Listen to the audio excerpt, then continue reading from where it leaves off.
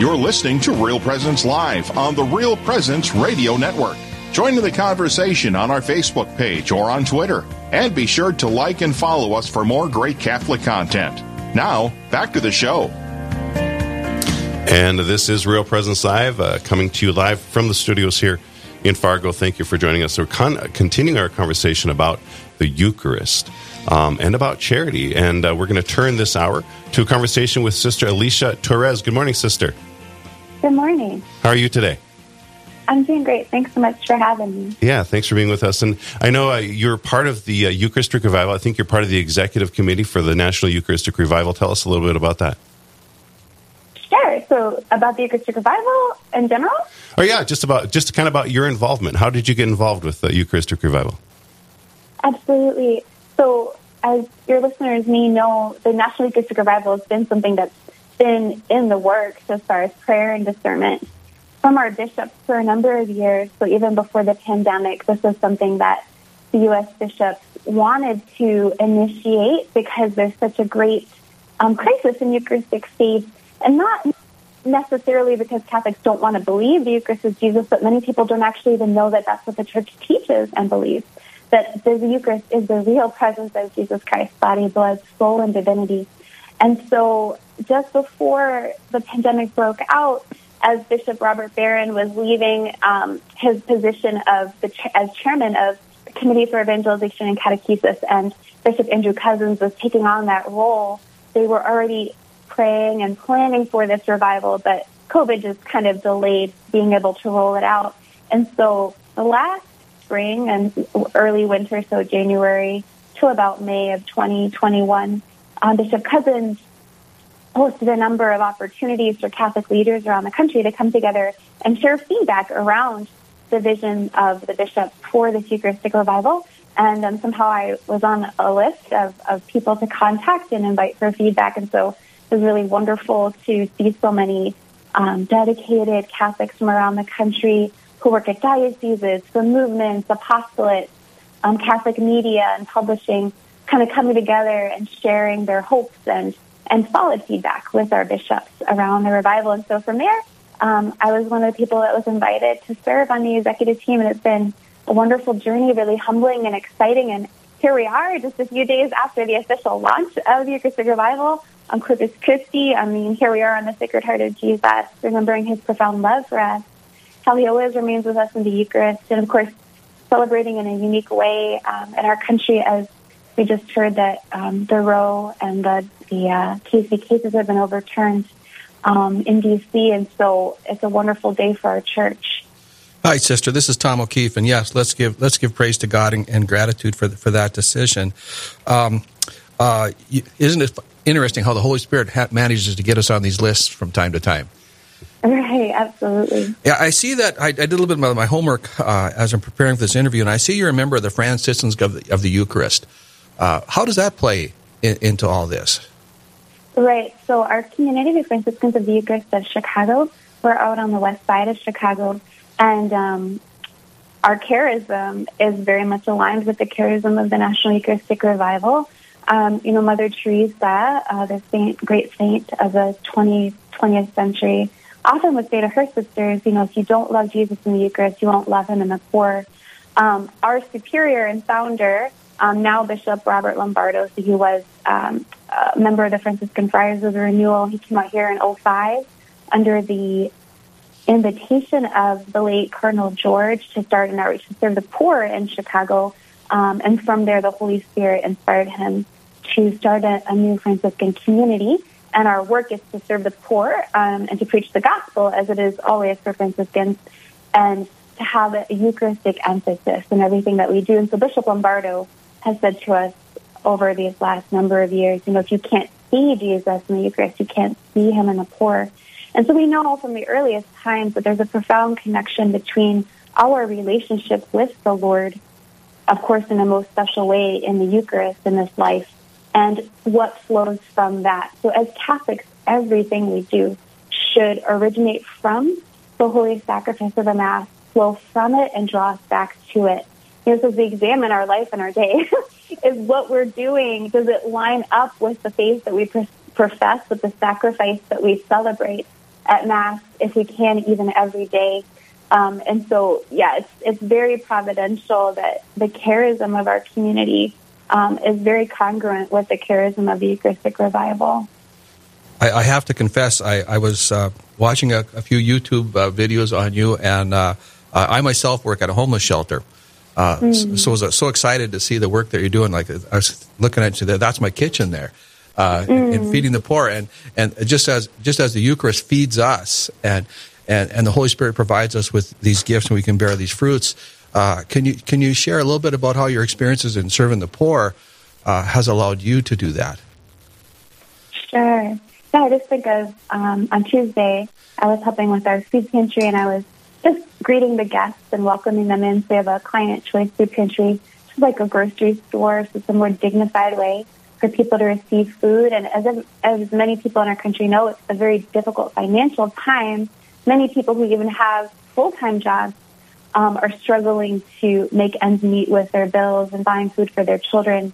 So those who come to us aren't necessarily people that aren't working at all. They could be working part-time or even full-time and not be making ends meet. So it was wonderful to just be among the people. But later in the afternoon, we had someone drop off some shelf-stable food, including a bunch of, cake mixes and cookie mixes. And it was just, we left it on the steps of our outreach center for people to take if they wished. And so I came across the way to make dinner for the sisters and our volunteers. And there was a man that was stooped over that box of food, kind of going through it. And I was like, oh, that's great. Somebody's getting some of that food. And as I got closer and saw him more closely, I recognized that he was severely disabled. He neither one of his arms had hands. So he just had these two stumps of arms, and he was using those to sort through these boxes. And yet he saw me, and I saw him, and I smiled, and he just had this profound joy. And I greeted him, and his name is Ernest. And I said something, I can't remember what I said to him. I said, it's so good to see you today. And his eyes were just like sparkling, and he said, well, bless your heart.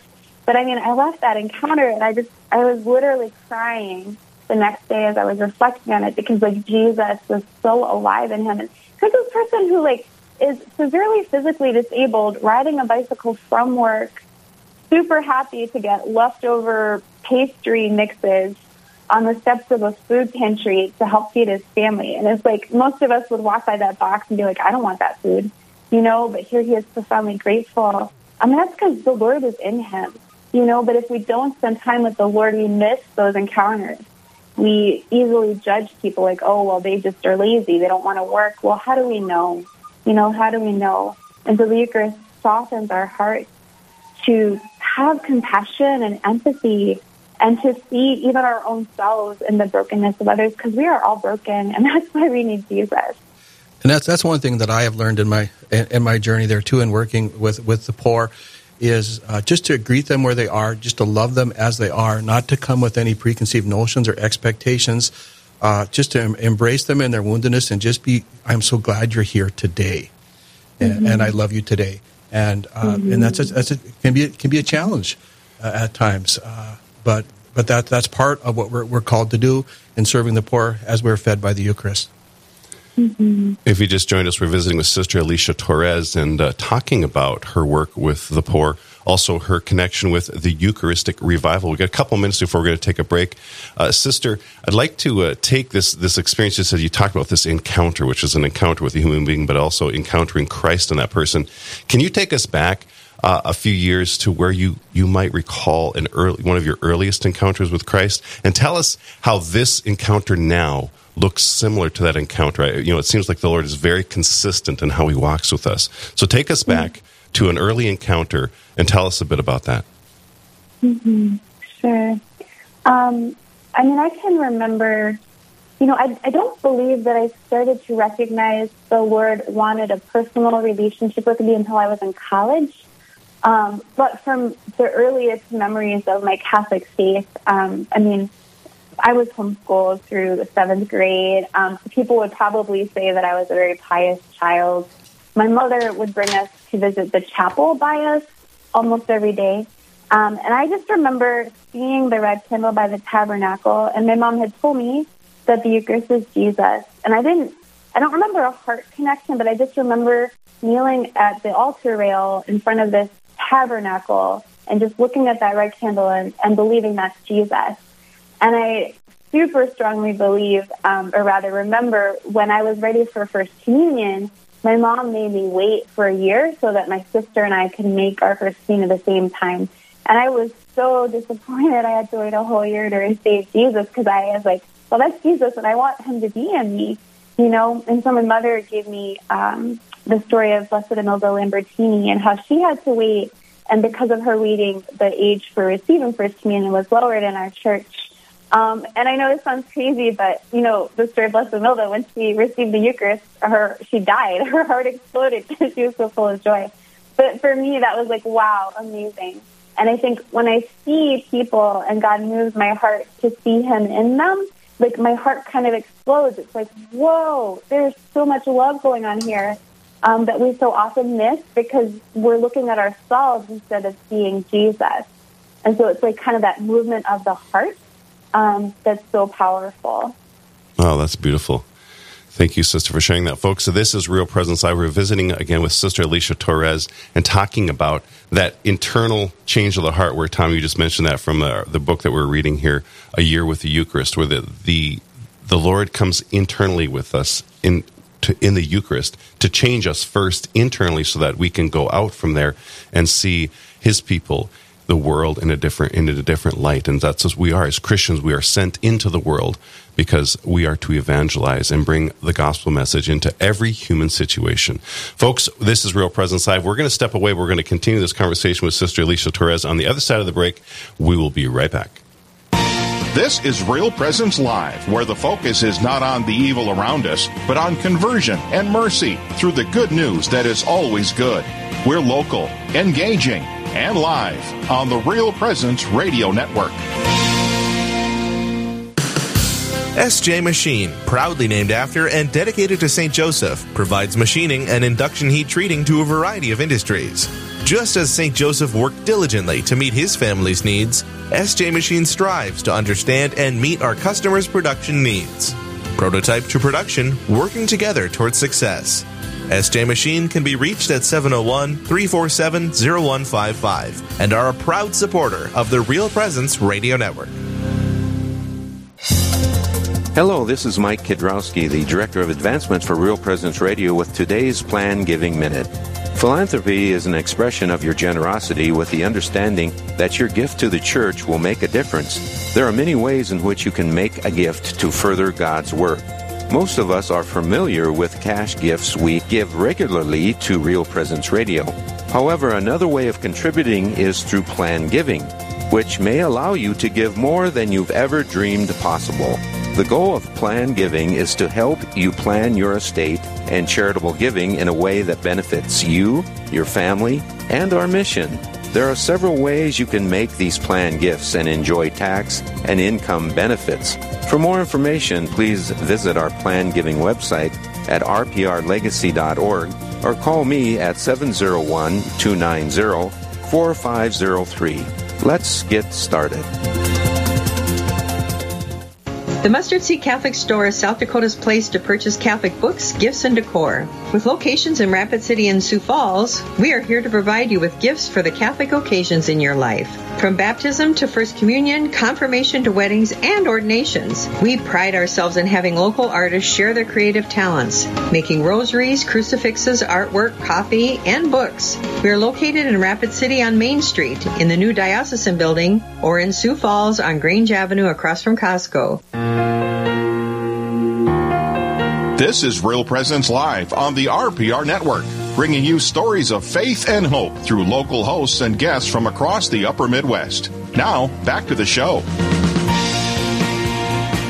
And this is Real Presence Live, as you just heard, and we are honored to be here with you today. Thank you on this Feast of the Sacred Heart, and so much to be thankful to the Sacred Heart for Jesus in the Divine Mercy. We trust in you, and we hope in you. And as one of our bishops in this area said, we risk in you. We put everything in the arms of the Lord and give everything to him because all we need is his love. We are continuing our conversation with Sister Alicia Torres and talking about the Eucharistic Revival. So tell us, Sister, a little bit about the Eucharistic Revival. Absolutely. So the mission of the National Eucharistic Revival is to renew the church by enkindling a living relationship with our Lord Jesus in the Holy Eucharist. So we know for many people, they already have a relationship with Jesus in the Eucharist. They believe. For others, perhaps they believe, but perhaps they become a little bit lukewarm or mediocre, so that needs to be renewed. And for many, we don't believe in the Eucharist, or that's a nice thing that I do on Sunday, but it's just a symbol. And so to help people come to a true ascent of faith and encounter with Jesus, like this is really the Lord, his true presence, under the mysterious guise of bread and wine. And so our vision is that we would inspire a movement of Catholics across the whole country who are healed, converted, formed, and unified by an encounter with Jesus in the Eucharist, and then sent out on mission to participate in the mission of Jesus, which is the salvation of souls, or in John chapter 6, we say, for the life of the world, right? So that's kind of like the big picture that we're going for. And of course, it's broken down to many more tangible pieces. Well, I love what you're saying there, Tom. You just wrote this down, sent on a mission. Of course, we call it the Mass, which is Misa, the sending of that. Tom, you had a thought. Well, I was thinking in Mass the other day, and I can't remember what the sermon was on, but as we're thinking about the Eucharist and we're called to communion, we're called to community, and there can really be no unity without the Eucharist. Mm-hmm. That's what brings us together. That's what he left us when he said he would not leave us alone. And as we embrace the Eucharist, our community strengthens, we start to serve each other, and we find that joy that we're looking for, because we can't find it in serving ourselves. Right. Mm-hmm. Yeah. I think I feel convicted by that thought too. I'm 46 years old and gone to Mass my entire life. Raised to go to Mass, raised to receive the Eucharist, to go to confession, and this idea that if I go to Mass and I receive Christ and I don't come out of that Mass changed and ready to do something different next time, to approach a relationship differently, to approach a difficulty differently, to approach an opportunity differently, if that doesn't change in me, then I've missed the point. How does that go along with our mission here with the Eucharistic Revival, Sister? Right. So as you're speaking there, what just really came to my heart was this idea or the reality of receptivity. Am I open or am I closed? And many of us actually aren't even aware of where we are as far as the openness of our heart to an encounter with the Lord. And so, just like any really important thing, the ground zero is the heart.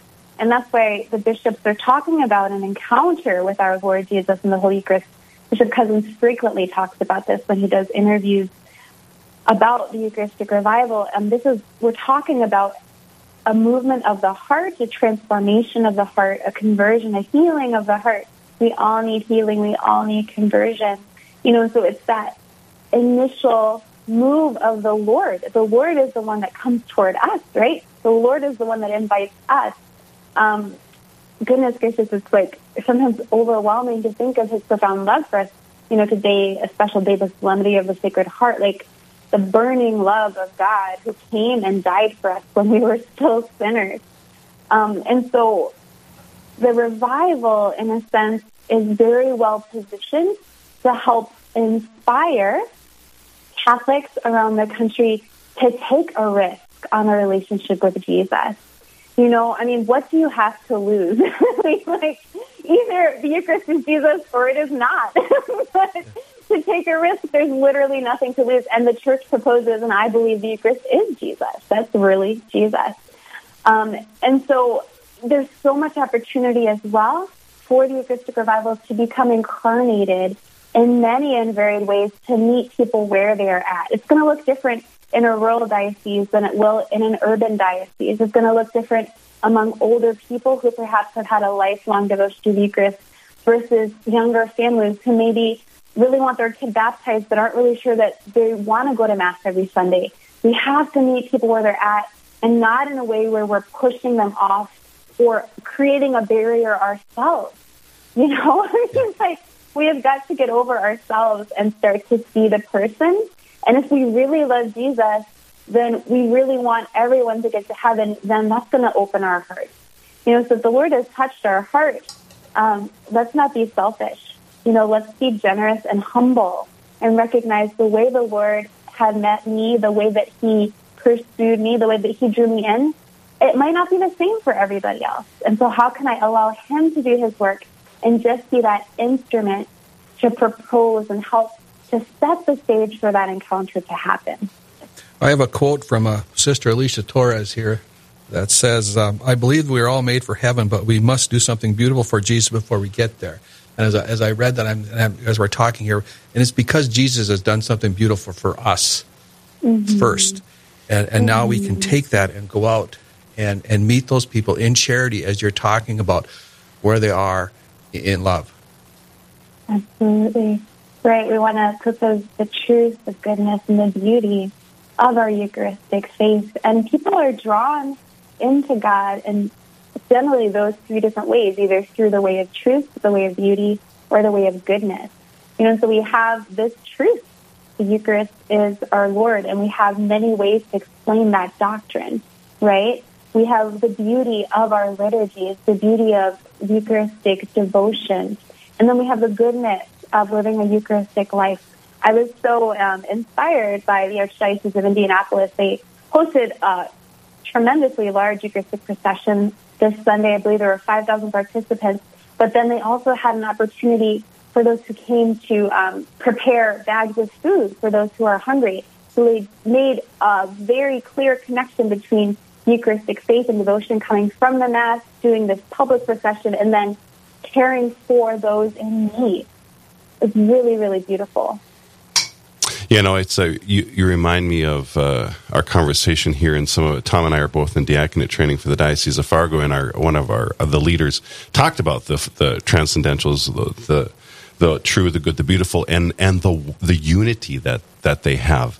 There's a oneness of these transcendentals that, and I think it goes back to something you mentioned, Sister, that we have to recognize that the Lord draws others. And as you mentioned, he may not draw others to himself the same way he draws us. Well, I can guarantee you that there are people who are drawn to him in completely different ways than we are, because of how many different type of personalities are there in the world. The Lord works with that. Grace built upon nature. He works with the personality of the person to draw them to himself. And so we have to be aware of that. However, there will be a commonality that when we talk, and this is probably the joy that I've experienced working in Catholic radio, is that when you hear 1,000 stories, the story is different, but there is a similarity in how in that the Lord is always calling, that he is kind of that hound of heaven. He's going after us. He's never allowing us to run away. And so every person is being drawn to the Lord at every moment. There's an opportunity for encounter at every moment of the day. Would you agree? Absolutely. The Lord is always present to us.